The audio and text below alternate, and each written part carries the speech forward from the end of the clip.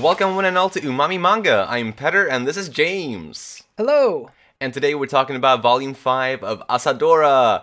We're back and whoo boy, I'm excited to talk about this one. Asa and Yone and Miyako in this volume all kind of had their own simultaneous struggles that they kind of went through on different fronts in this book. And in a way, just kind of spontaneous thought about the volume as a whole, I kind of felt like this was sort of a climax or the end of a story arc in a way, Yeah, sort of, I because we agree. got so many things kind of resolved and some answers or some questions answered. So it felt like a neat little resolution, and obviously in the middle of a bigger story. But yeah, it was a very nice volume in that way. For sure. I wouldn't be surprised if there is a time skip in the next volume. I know in previous discussion I've said, oh, when is this time skip? But this volume does kind of make it feel like we're going to have some sort of conclusion to this current arc, which we've experienced. At least two arcs have been in a time frame. Well, one arc was when she was younger, and then this Mm. arc is when she's in middle or high school. So I don't know. I wouldn't be surprised if we have some sort of time skip eventually in the next volume. I think a bit of Asa stuff has to be resolved first. Yeah. Like they have to come to conclusions on things. But I think with Yone and Miyako, it feels like we may even just see where their life is heading instead of having more of their high school days. Yeah, I could definitely see that happening, but I could also see potentially another arc in a way, just set in the same Mm, age. ah, yeah. I mean, I can see that as well. You're right. I mean, I guess I'm really only going off of what we've experienced, Right. which is only it's such a little pool to take from that. I probably shouldn't be jumping to conclusions like that. But Fair, I anyway, I suppose. I agree with you that there is a bit of conclusion in this volume to a few of the plot points. Yeah, so that was very nice. So, but yeah, we will talk about those as we get through the characters here. So, without further ado, let's talk about Asa Asada.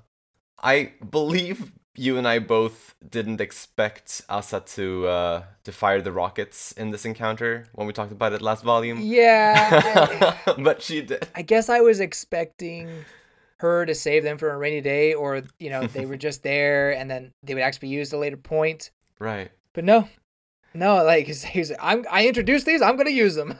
Hell yeah. And I mean, I understand it given like the very serious situation hmm and how she really wanted to do everything that she could in order to stop the kaiju from making landfall. Like, Right. never give up. And that whole mentality. It made sense considering, and like as she said, she didn't want anyone else to get taken from by the kaiju or die to the kaiju like her family did. That was beautiful, I thought. I thought it was interesting how she practiced before firing the missiles instead of just firing them right away. Mm. I mean, it still is kind of incredible that she was able to do that, even the practice at all. But she's very gifted. We've established that, so I guess it makes sense that uh, she could teach herself to do that. And I'm glad it wasn't just like I said, right off the bat, fires the missiles perfectly. Oh, I've never done this before, but I can do it. Right, right. She told herself that she had to practice, so Hmm. it kind of made it a little more believable. I think so, yeah. Plus, it also kind of made me at least recall like her landing practice, like the first time she flew, how she True, practiced that once before actually landing for real. So I thought that was nice. that's a good point. And also kind of from back then, or since back then, I believe, she keeps a plastic bag and string and balloons in her overalls, Right. as well as a helium tank in the plane.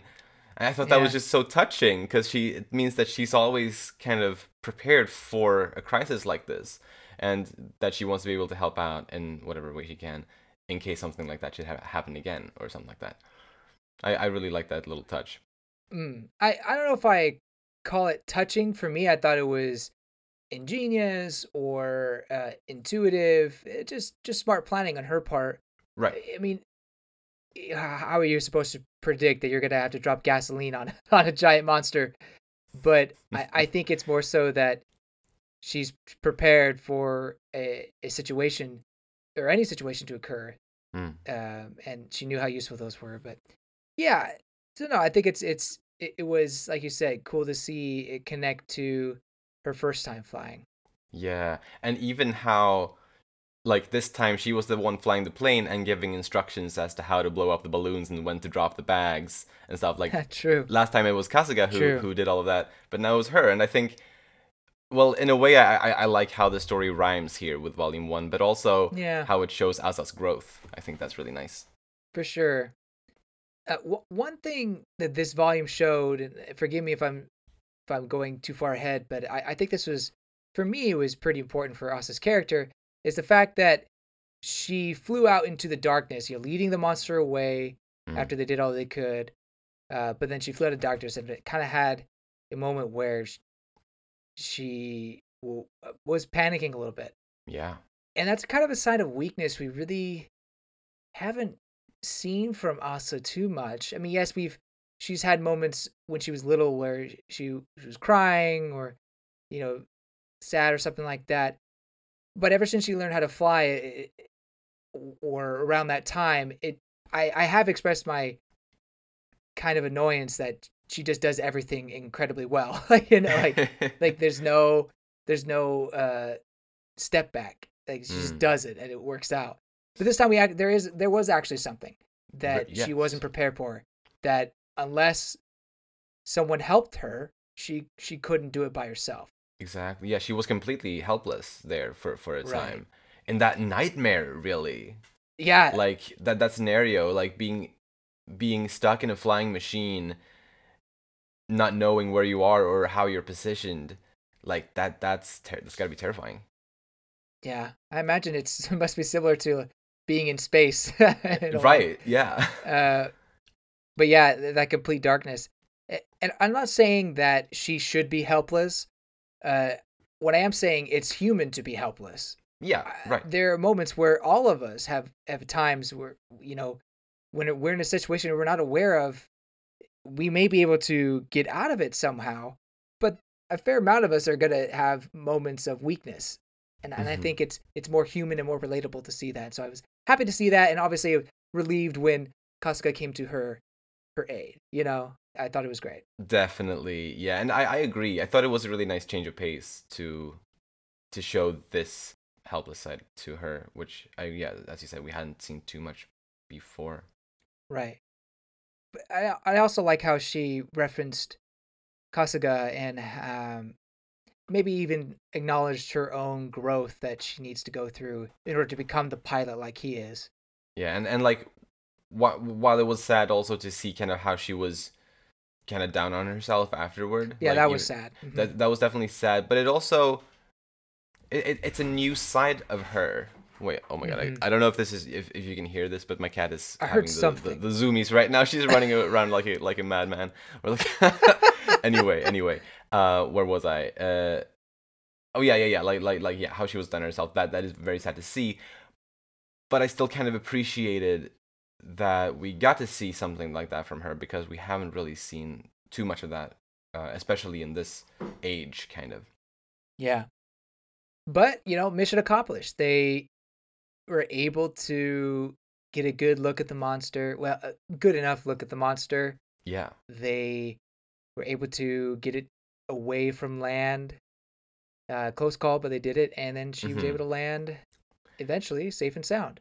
Right. Yeah. I mean, yeah, like pulling away or like using herself as bait the way she did, like it was incredibly Hmm. reckless, but also incredibly heroic. Like she Yeah. saved, or potentially anyway. I mean, we don't know for sure, but she potentially saved a bunch of people Hmm.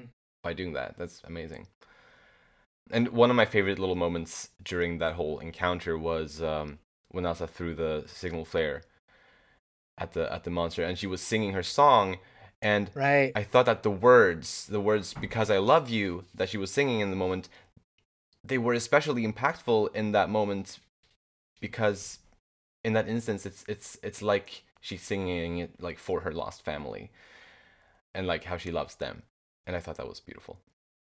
I thought it was an interesting parallel because as she was singing, so was Yone.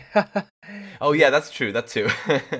Singing very different songs in very different situations, but both singing in some way, both Right. taking the Yeah. stage. We just needed Miyako to sing something as well on her end. Something that happened here with her encounter the monster. She heard it when it finally felt the fire. She heard it screaming, Yeah. and it reminded her of when she was younger.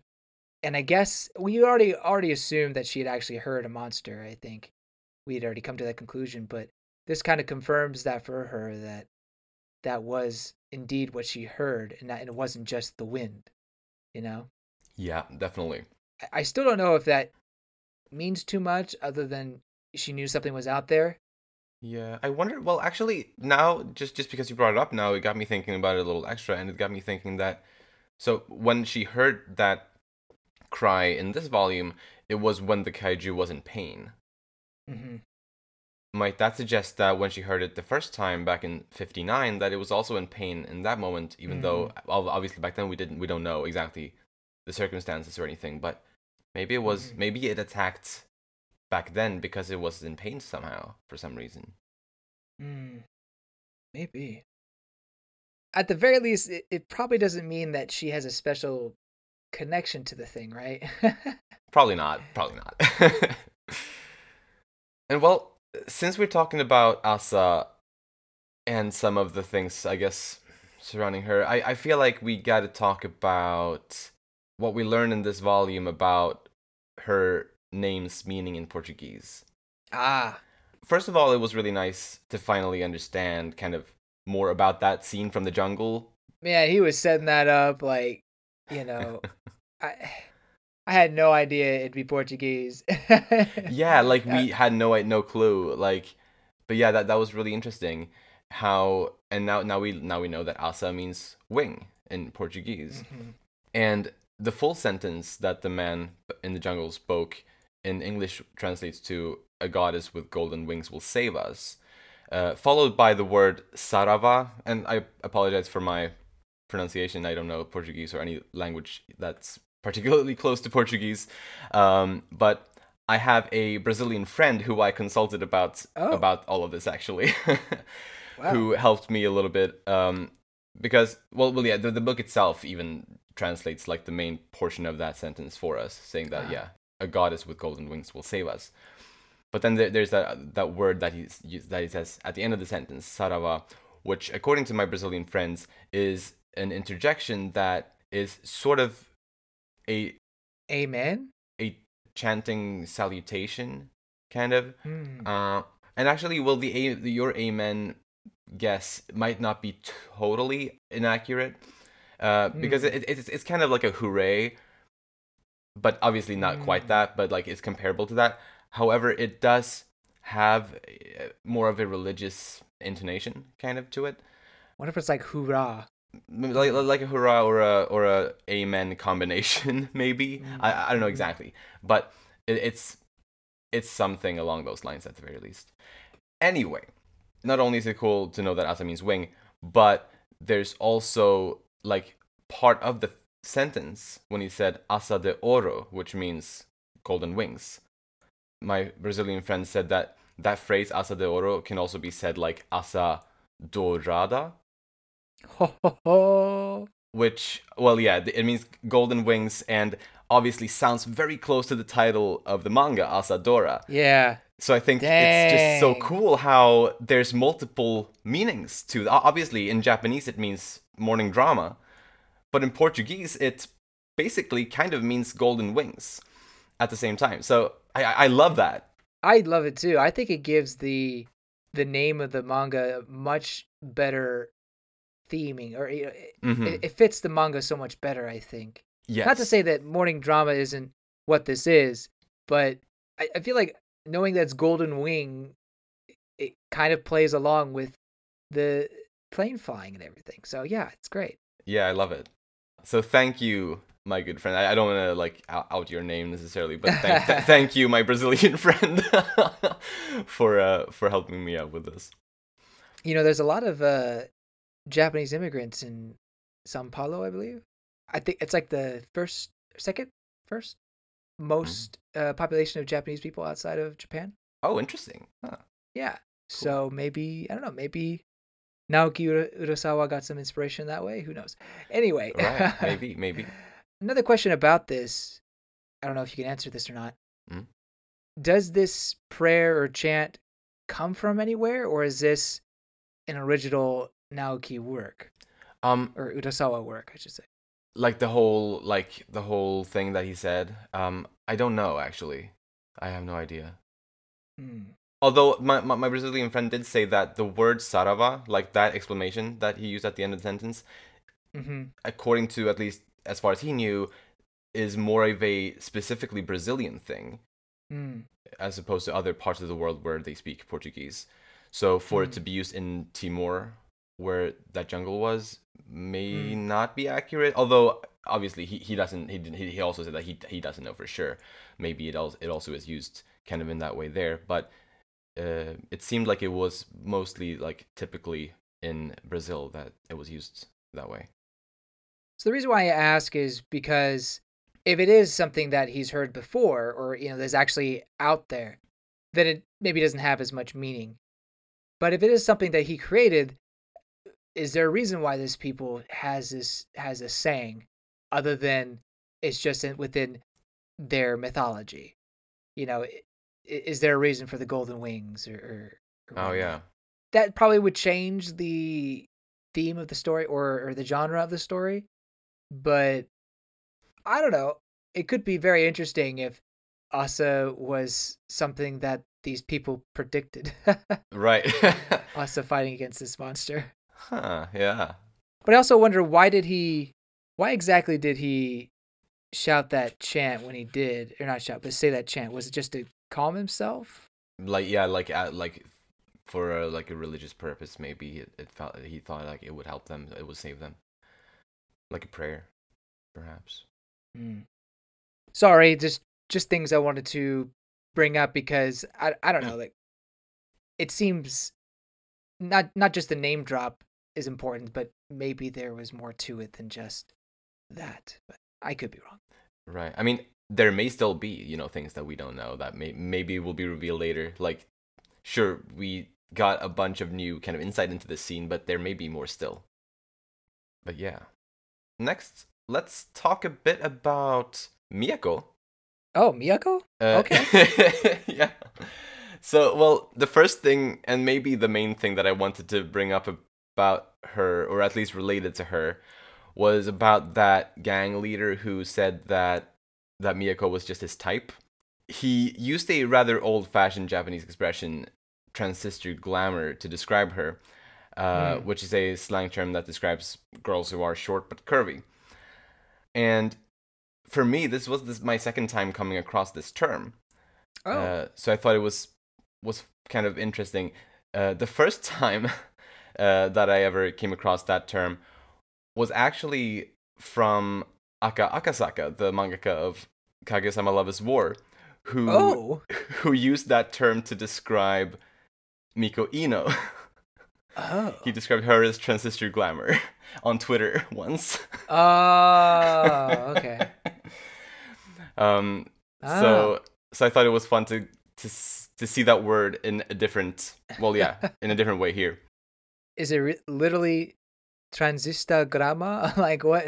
Uh, I I actually don't know. I like Twitter has this translation thing. Ah. So I don't know exactly, but I could see it being something like that because the term, at least from my understanding, comes from how a transistor radio is like, or like back in the day when they were used, um, is like a smaller version of a regular radio, but still having all of the same assets, Hmm. if that makes sense. And applying that, this is sexualizing women, but applying that to a woman who is smaller than average, but still having the same quote unquote assets, if you know what I mean. Hmm. So I believe that's the reason for the term. And it's not it's an outdated term though. It's not Yeah, particularly yeah. widely used anymore, which is probably a good thing to be fair. If I looked this up correctly, it seems transista gurama. Huh. Doesn't really roll off the tongue in my opinion, but Yeah, yeah. It took me a while to like kind of get used to the term. But either way, Miyako made friends with those fighters who saved her. I love that little unlikely meeting kind of, and definitely hope to see them again. Ginko Kongo, what a hero she was. mm-hmm. Yeah, of all the things to happen, that was probably the most unpredictable thing Yeah, right. for me. I don't think I would have predicted that in a thousand years. Yeah. But I appreciate the twist. Yes. Especially for Miyako, who out of them all seemed the most into being more of like an idol or something like that. Well, I mean, obviously Yone was into it, but she also really wanted to do something like that. But now it seems like her interest may be elsewhere, or at the very least, her story is not going down this idol path. Rather, she's maybe more interested in what's happening here. For some reason, I didn't think about that at all. But yeah, I like I that could be wrong. possibility. I mean, I could be who wrong. knows? But I do still actually, I really like that idea of maybe Miyako becoming a fighter, like, or at least starting to train or something like that. Mm-hmm. That could be really cool. Yeah. And I guess it is also kind of it's a funny contrast kind of since she is kind of small, like her build is kind of small, but for her Hmm. to become a fighter potentially, it could be pretty awesome. I agree. I agree. That would be pretty cool. Was that all on Miyako? Yeah. Then let us move on to Yone Nakajima. I thought she was for a lot of the first part of her part in the story, she was pretty Hmm. passive. Like she was just kind of swept along with whatever happened. Yeah. Really for most of it, honestly, Yeah, most of it. which I think makes sense because of her personality and kind of the situation that she was in. Right. Like not only was she shy and uncomfortable, kind of, I believe, in the situation, but she was also trying to impress. And I believe when she was, or I think when one is trying to impress, it's easy to become a little bit overly careful, kind of, and like because you don't want to act up or mess up, and then you become just passive. Or I think it can easily happen to someone like her. Overly careful. I don't know about that one because someone who's careful would not have ended up going with them. Like Okay, well, careful. Maybe not. Okay, yeah, not careful in that specific way, but like careful in like not accidentally coming off strange or anything like that. I think you said it perfectly earlier. She just went with the flow, be kind of came passive, let them you Yeah. know take her for a ride, really, which is not safe. Oh no. But it turned out to be okay Yeah. uh, in this situation. But I agree. Like, yeah, she really wasn't taking control at all, or really making her own decisions. Besides, I guess, going there. But at the very end of it, it did seem that she left the whole experience with a bit of determination and maybe a bit of confidence in Yeah. what she could become. Precisely. Yeah. She as she walked away from there, she took off her glasses for the first time, like by her own volition. It would have been funny if she like landed flat on her face because she couldn't see. Oh no. Yeah. Yeah, no, but I think that yeah, that definitely means I believe that she's about to embrace the entertainment industry kind of more actively from here on. Hmm. It was interesting because they have this Marilyn Monroe moment, and then it goes to her walking away with confidence. It's like, what was the point of all that? Like, because I'm not even sure that she's going to keep in contact with the the scout guy or even uh Eisaku. You know, yeah, probably more so him than the scout, to be honest. I guess before talk about that, I did get the feeling the scout was trying to get a little frisky with her Definitely. right Yeah. before Eisaku came in. Um, Yeah. so I get, good on Asa for sending him over. For sure. Although it did feel like he was kind of egging the whole situation and almost making it worse. But at the very least, he saw potential in Yone, and I think he embraced it. So I think it will be good for Yone in the end. Yeah, and I think she ultimately probably appreciated Noro's intervention there, and like the way that he didn't break off the audition or anything. In fact, he kind of took control of it, or yeah, he kept it going on his own terms, kind of. And I think she appreciated that because she wants to, or at least seemingly, she still wants to become an idol and get into the industry. Oh yeah. So For sure. if he had just called it all off and just dragged her away from there, I don't think she would have liked that as much as she liked the way that things turned out. You know. Well, yeah, yeah. I mean, I wouldn't have blamed them for leaving because of who they were dealing with, that the talent guy. But uh, you know, he saw an opportunity and he took it. He saw potential. Yeah, And yeah, he did. yeah, and I think it's good for Yoneko. I have predictions about her, but I'll save that for inter discussion. Sounds good. Then let's move on to Kinuyo next. She was totally seeing straight through Mr. Akira. I knew it. Yes, of course, and of course she would. Like, um, I think because just based on who she is and who he is, like it's just made for a situation like that. Like, of course she would see right through him, and she finally more or less gets in on what Asa has been doing and what she is doing.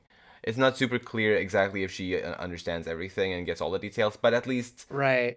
she's not in the dark completely on all of this, which I'm very happy about. Yeah, beginning to crack open this situation. Yeah.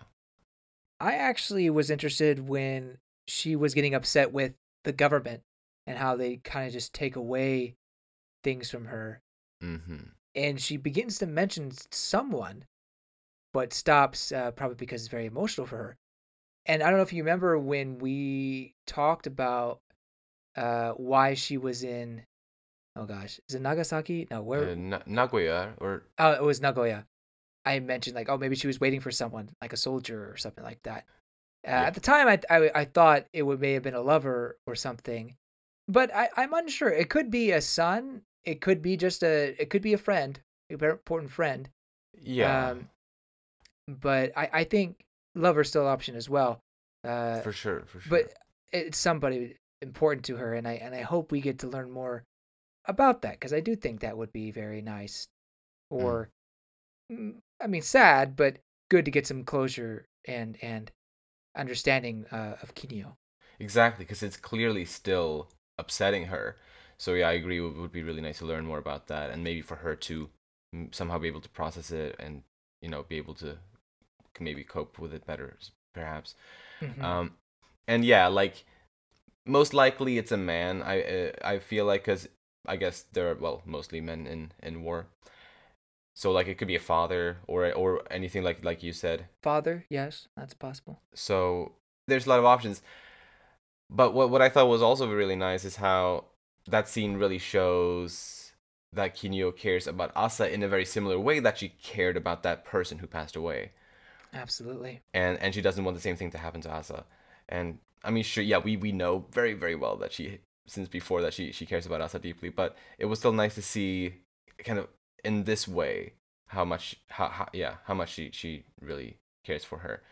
That's actually one of the reasons why I thought it could have been a son. Oh Because yeah. of the way she cares for Asa and maybe how she compares the two.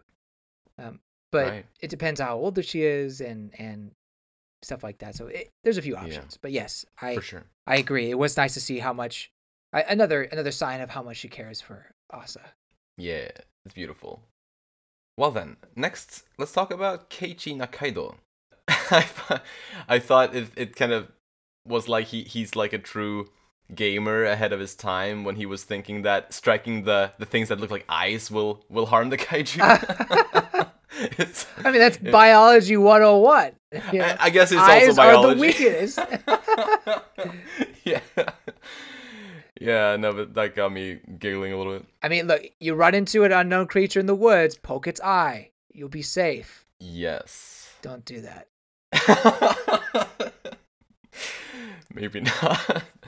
Don't poke a bear in the eye. Then that's a very bad idea. Yes.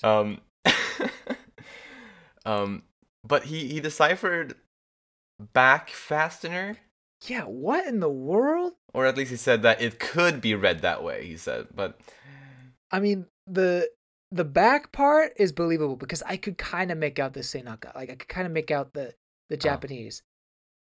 In the English, yeah, if you look at it, you could see faster, but it's like faster. What is that supposed to mean? it sounds so nonsensical. It does. Like a fastener sounds like a tool or of some kind where you fasten a metal object to something, or something like when you're building a thing. So I don't know. I'm not sure what the doctor was smoking when he was writing down his notes. I'm not sure what Eikaiwa, what English class he was taking as he was doing this. Why he suddenly had the inspiration to write it in English. But right. Is there a specific reason for that? Maybe the mind of a genius, you know. We'll never know. Maybe not. So, yeah. Keiichi got a little bit on the way on deciphering, but yeah, there's a lot more to do with that. Yeah. And I don't believe there was any time for Keiichi to draw a sketch of the kaiju while they were up in the air there. They're gonna have to go off of memory if they're gonna draw one. Yeah. But interesting enough, the paper did pick it up. One of the papers did, and we had talked about that. I think there was no image, of course, and this is all eyewitness accounts. But going back to the topic at hand, we've already talked about the winged goddess, so I don't want to go too much into that. But the way Keiichi brought it up, it's like, you're the winged goddess. Like, well, slow down there, buddy. It's like, don't go throwing that term around to every lady you meet, okay? Yeah, I mean, I could also just see this as, he just went through like a massive amount of stress. And maybe a bit of an adrenaline rush, you know? And like, yeah, a bunch of adrenaline. I think it makes sense for him to kind of act kind of hyper like that, if that makes sense. I think it adds up. Fair enough. Yeah. At the very least, I don't think he's going to call her a nobody anymore. Oh, yes. If he ever does that again, I will be mad. Oh, my gosh. I will be mad for real. I was already mad at how many times he had been doing it, you know. But to me, it seems like he'll be much more favorable towards her. Mm-hmm. And I hope they have a great friendship that goes nowhere other than friendship. That's all I'm saying. I can get behind that. Then, next up, let's talk a bit about Eisaku Noro. Well, we already talked about him a little bit, but that timing when he arrived was pretty perfect. Because I believe he potentially saved Yone from something that could have been a bit nasty, perhaps. Yeah, that dress was not leaving much to the imagination. No. That's for sure. For sure. I got the wrong. I actually do kind of believe he did get the wrong size, but I think it just kind of let him get a little too wild, get a little too frisky. But definitely. Yeah. No. Eisaku saves day. I was wondering what the Marilyn Monroe thing was about, and I still don't understand why they did it, other than, I mean, I actually kind of do understand. So, because I think what Urasawa was trying to imply here is that Yone is going to be the next big idol, the next big thing since Marilyn Monroe. You know, the Japanese version of Marilyn Monroe. Which, if you know who Marilyn Monroe was, obviously beloved person, but the dark side of Hollywood in a lot of ways. Yes. So that could be interesting. I guess I'm going in a bit of predictions there, but I think Asaka is kind of one of those people who would be the one to push for this. While he did save the Yeah. day, you know, will he have the best interests in mind for Yone? Will he be the best influence for her? Uh-huh. Remains to be seen. I don't think that their relationship is going to end here, at the very least. No, definitely not. I just thought it was funny how easily the manager guy bought that Noro was like Yone's guardian. Like he just bought that Yeah, act right off the yeah, bat. really.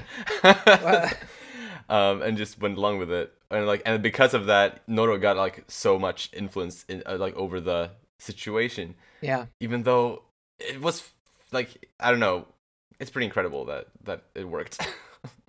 yeah. It didn't feel like it was. It's hard to put in the words. It flowed, but it also went by so fast, like beat after beat after beat. In that there wasn't much time to argue with him being her guardian. Like not Mm. even Yone said anything about it. Yeah. So it was maybe a bit fast paced, but Yeah. anyway. But I guess I mean I could see that maybe that was the kind of the point of it though, like 'cause it was just supposed to be this kind of spur of the moment, kind of spontaneous plan, kind of. I mean, these guys are in the entertainment industry, right? It's like bang, bang, bang, let's go. Yeah, right. Next, let's talk a little bit about Mr. Beto and maybe anything else real like surrounding him, just because he had a little bit more of a role this time than in the previous volume. And like I don't know, I just thought he played his part at the lighthouse really well, and I thought he seemed like such a genuinely really good guy. Yeah. How yeah, like he actually wanted to help Asa and did everything he could to do that. Unlike Jisoji, who honestly seems to kind of just be getting colder and colder. But the Olympics. Yeah, it's like screw the Olympics. No, but yeah. I mean, at least Jisoji did allow Kasuga to go, like, take that plane and go save Asa, so that was good at least. But yeah, I guess if there's anything on Jisoji, though, I don't have anything more on him. But No, I don't. No. mm. I feel like we'll get Jisoji next volume though. Yes, definitely hope so. Yeah. Then moving on to Haruo Kasuga. He's a real one, man. He's a real Yeah, one. he is. Yeah, I feel like the story has been like keeping him and Asa away from each other for a while. Like quite a while. So Yeah. the moment when he arrived in the plane next to Asa's and they got to see each other like for the first time in quite a while, it felt so good. Like and yeah, for him to save her from the darkness was beautiful. When you say it like that, it seems very poetic. Yeah, it came off more poetic than I intended. But no, I agree. It's great that we'll have them back together again. It did seem that they hadn't seen each other in a while. Mm. But yeah, I liked how he. I mean, I guess it's more a testament to his character, how willing or how much he obligated he felt to go take care of the man's mom. Yeah.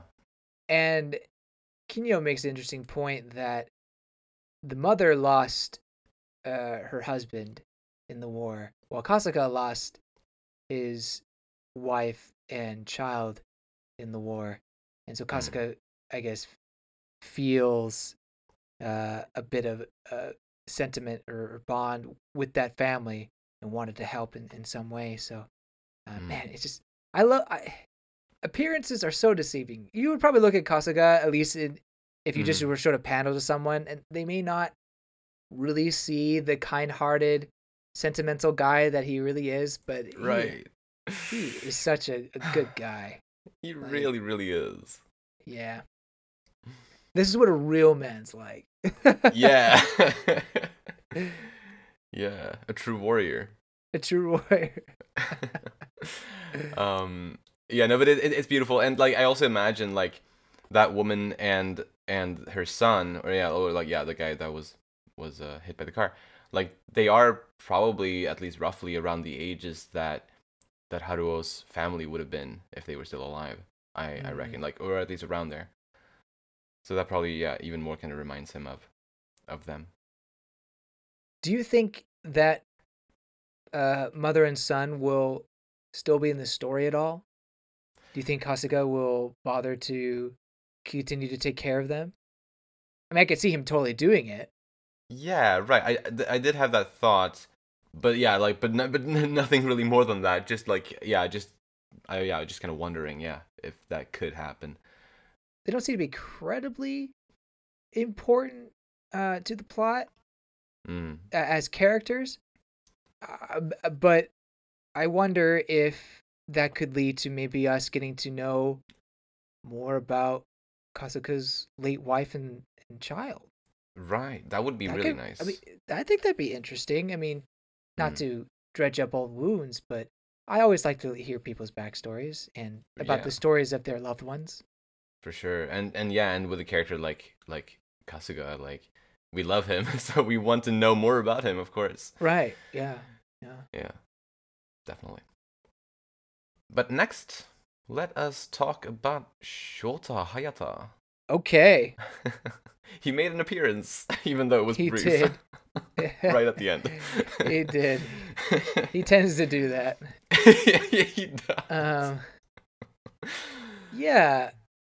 Seems like his goals are shifted a little bit, but he's still ready and excited to train and get to the Olympics in Mexico. Exactly. He's more determined than ever, kind of, it seems, to make it to that next Olympic Games. I like how the fellow paper person was cheering him on. I kind of like that. Yeah, that was sweet. I did not expect it, to be honest. I thought he would kind of maybe tease Shota about it, but seemed to be pretty supportive, so I like that. that was really nice. I also kind of expected the opposite for some reason. Yeah, it was really nice, especially since at the very start of that scene, we see him, or like we see Shota kind of being reminded that today is the opening to the Olympics, and he's feeling kind of melancholic, and so for him to get those words of encouragement by the end of that brief little scene was very nice, and I think it was needed. I agree. Just give me more of the man. I don't know. I like his character so much that I just want to see more of him. But he is kind of at this point a little bit one-dimensional. Going to the Olympics, going to the Olympics, going to the Olympics. Yeah, he just needs more... Also, Asa. Right. Yeah, he just needs more panel time in order to kind of get some kind of depth again, kind of, I think. Yeah, I agree. Maybe some more blood from the sky raining on him. That'd be pretty edgy. Yes. Wow. Then next, let us move on to the monster, the kaiju, the thing. Horrifying. It really is horrifying, terrifying. Like, and it's really made to just be this nightmarish thing, I feel like, with like all of those teeth just jam-packed in its huge mouth, and like the spikes on its back and the freaky eye-looking things. It's eyeballs that aren't really eyeballs. Like, what is going on? Yeah. So, I have a wacky theory on the kaiju. Okay, please. Do tell. It's not necessarily something that I believe in, but I have to mention it because there were a couple different things that got me thinking about it. So, Keiichi said that the things that aren't eyeballs, that they looked inorganic. And that got me wondering if maybe the kaiju is some kind of man-made machine? Man, that'd be wild. Like, if those, like, for example, if those eye-looking things are like pods where like the operators are sitting, or something like inside of there, or like, and Keiichi also said that it's like the kaiju is wearing armor. Well, maybe it is. Maybe it is like a steel-clad machine. And then I think the kind of fastening thing in the notes also kind of might make sense with this potentially in some way. If somehow Yodogawa somehow was onto something about this, then it could be a connection there. But again, I know it's pretty out there, but I had to mention it. Yeah. When they brought up the whole fastener concept and just kind of theorized about the back and whatnot, I wondered if it was something that was machine related or if something was fastened onto an animal of some Mm, kind. I mhm. did not go as far as to think it was piloted or manned by a crew.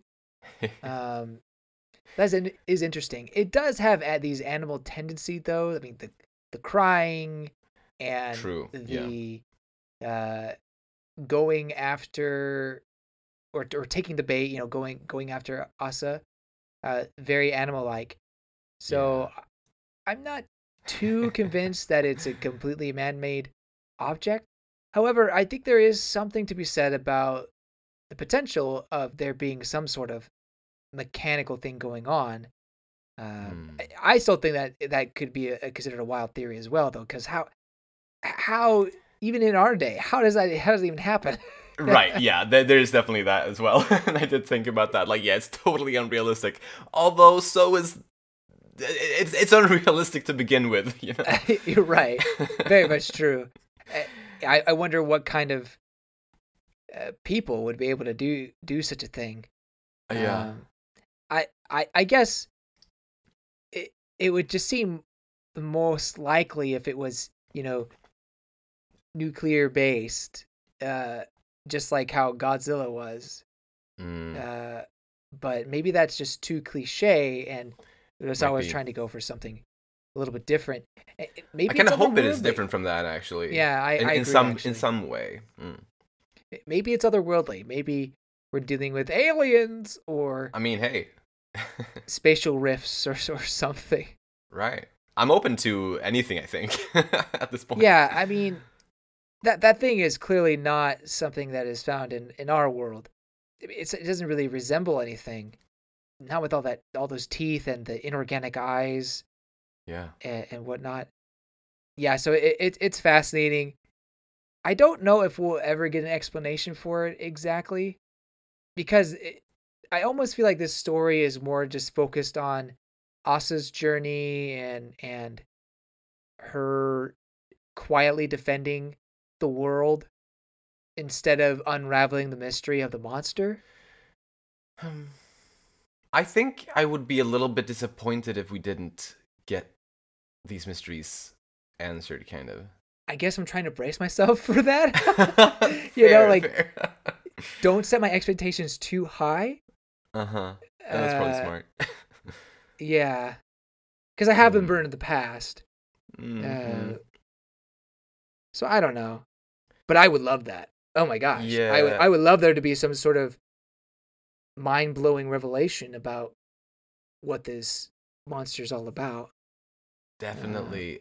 And I don't think it's unreasonable to think that along her way, like along Elsa's journey, she will uncover these mysteries. fair, fair. I'm gonna stick to that. I mean, I hope for it too. Uh, Good, good. yeah. Uh, one other thing about the monster is what is its goal here? What is it? What was it trying to do? Was it hungry? Was it Right. upset about a noise? I don't know because despite being pretty anxious to get on the island or yeah, to get on land, it got hurt and then went after Asa and then I guess it just went away. So it's like Mm. what was it trying to do and why is it on and off? I mean I also say what does it eat? Yeah.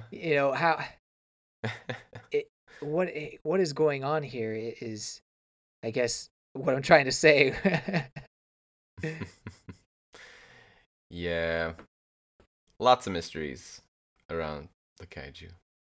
Yeah, I guess I don't expect you to have an answer, but uh, Yeah, like right now, I don't think there's any way for us to know really anything. yeah, fair Kind enough. of. But was that all on the monster? Yep. So let's slide into predictions then. The Olympics will start in the next volume. Gotta. Mm-hmm. We're right there. Mm-hmm. And maybe this is wishful thinking, and I believe you're with me at least in wishing for this. We'll get more Shota content in the next volume. Oh, really? Hmm. I think so. I'm not basing it on much other than that he appeared at the end of this volume, but yeah, I know he's appeared at the end of other volumes or in small portions of other volumes, but Yeah, yeah. I just got a feeling with this one. Hmm. I think it depends on if we get a time skip or not. Because my Hmm. prediction is that if we see the Olympics, it'll be only briefly, and we're gonna go past that pretty quickly. And it definitely it would just be in mentions that the Olympic is going on or something happened. I don't think it was gonna be focused too much on that, and probably more so on a recap. Like a you know Asa reporting to Jisoji and them talking and whatnot. That's what I think. And even if it's not a time skip, I still do think that they'll get past the Tokyo Olympics and just go back to preparing for whatever next big event. um, Uh, in my opinion, what would you say if you have one? What would you say is your main prediction in terms of a time skip? Like what like how soon do you expect it to come and how many years do you think it'll be? bear with me. I'm gonna give a little bit of exposition for this. Uh-huh. One of my predictions is that to me the book seems to be implying that three friends are going to go their separate ways.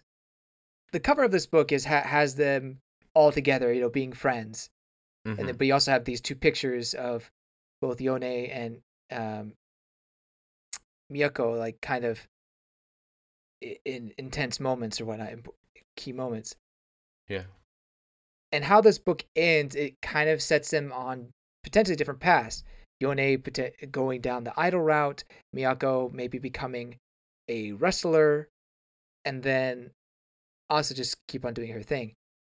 So I could see them just growing up, growing attached, and then we have maybe like 2 or 3 years where they graduated from high school and they are going to college or doing whatever uh, their career paths would entail. Hmm. Um, I would like for them to have some sort of relationship still, and I think because they are characters in the story, that they should have some sort of connection. But I think Yeah. it's going to be Asa trying to bring them back together and uh, you know just keep their friendship afloat in a way. Hmm. Interesting. So that also ties into you know 3 or 4 years would be the next Olympics. So I wouldn't be surprised if in that time skip is when we see Shota again, much older, well, 4 years older, Yeah. and uh, ready to go in the Olympics. Maybe he gets in the Olympics. Maybe.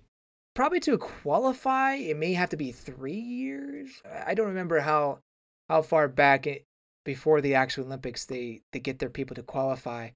And Oh yeah, I have no idea. he would probably be qualifying in Japan. Like I'm pretty sure that's where that would take place. So maybe he would meet up with Asa there. Who knows? But that's kind of my thinking for a time skip. And in terms of how it relates to Asa, maybe it's a little too obvious if we keep going to all the Olympics and having the monster appear up there. Um, but I think it would be really cool if we left Japan and if she actually Oh yeah. goes to this island where the monster supposedly lives, where it had those claw marks, Precisely. and go study that. And I think once she's in college, that's a perfect time to go do that, For sure. or at least graduate from high school. Right. Yeah. I definitely like that. Like for her to kind of explore the world a bit more in search of answers. Kind of. That would be really awesome. I think I mean I definitely there is a time skip coming at some point. I'm gonna say that it won't happen in the next volume though. Hmm. I like this current kind of age, and I feel like I still want to know more and see more of it. But yeah, I'm gonna say next volume will stay completely at this in this time kind of. And what I am especially interested in seeing is for Asa, Miyako, and Yone to meet each other again after having gone through everything that they've been through now, like most recently, and seeing how their dynamics and kind of relationship, Right. like how it may have changed potentially, Mhm. especially I think from Yone's side. I think there's been kind of more change than from the others. Well, there has been change, I believe, in all of them, but I think Yeah. Yone, she may have changed a little bit more. That's fair. That's also something I thought of as well. And I think that kind of ties into them drifting apart in that Yone becomes, because she changes her look and her confidence, she becomes this popular girl Oh, and that way. Okay. try to distance herself from her old friends, or at least Miyako, because Miyako will become more of the, maybe tomboy is not the right word, but she'll become more interested in martial arts and things like that. Maybe, Maybe. at least that's what I'm thinking. And then also would still be the glue trying to keep them together. Yeah, I definitely agree, like, about Yone in one way or another distancing herself. Mm-hmm. Whether it's because she becomes a quote unquote popular girl, or if it's because she just wants to pursue her dream as an idol, like kind of completely, and just kind of not really having much else to distract her potentially. Mm-hmm. Regardless, definitely. Asa and Miyako, though, I feel like I don't think there's much of anything really in the way of them sticking together. No, no. When I mean by glue, I mean Asa's the glue Mm. between Yone and Miyako. Just specifically there. Okay, gotcha. Yeah, yeah. Mm. Yeah, Otherwise they would not. They would not bother. right. Yeah, so it's gonna be really interesting to see now how this all plays out. I mean, maybe we were completely wrong in everything we're saying, but I think something along the lines that we've been saying makes a lot of sense for the story to kind of. Yeah, I mean, I could be completely wrong, which I have been before, many times. So that's fair. It happens. But I do think there is going to be a mix up here, and I feel like having their picture together on the front of the volume is not just indicative of what the volume contains, kind of their three stories, but also, maybe times are changing, like Yeah, the that's good fair. old times, and then next volume maybe not so good times. Right. I mean, they'll probably still be happy, but it's just not the same. Yeah. In my opinion, but obviously you disagree. No, but I do agree, especially from Yone's side. Like, it's going to be very different, I think. And it may be hard for the others to kind of, I guess, adapt to that or kind of come to terms with that. I really think it's going to be Yone who pushes them away. Like, Yeah, right. she just seems like that kind of person, unfortunately. Because she's already kind of started doing that in some ways, in how she's been forcefully kind of involving Asa in her shenanigans and keeping secrets from Miyako. Like, it's already kind of been bad like that. Right. But yeah, we do need some drama in this morning dorama. No. Golden wings. Golden wings. Right. Man, I love that so much. I can't get over how much I love that. It's pretty cool. It is really cool. Yeah. I wanted to get your thoughts on the series as a whole. I know we don't always do these for for each volume we read in a series, but I think this volume was fairly exciting. So did it change your thoughts about the series at all, or is it still the same? It remains a 9 out of 10 for me. It was already high. I mean, yeah, that is really high in my book.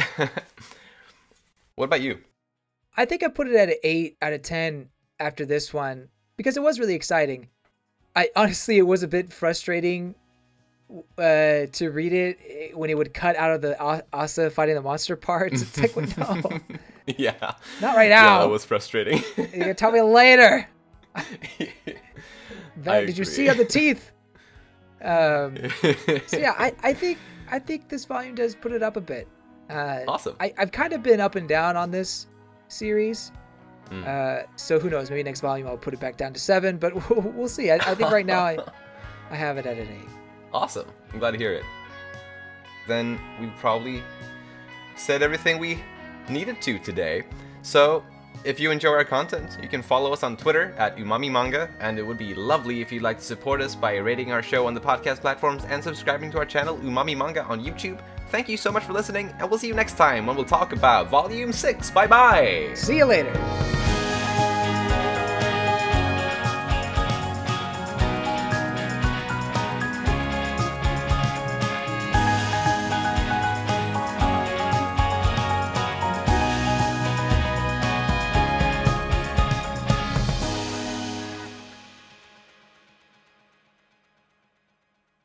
You know, the boomers really like that. Ha ha ha! He pooped his pants! Oh no.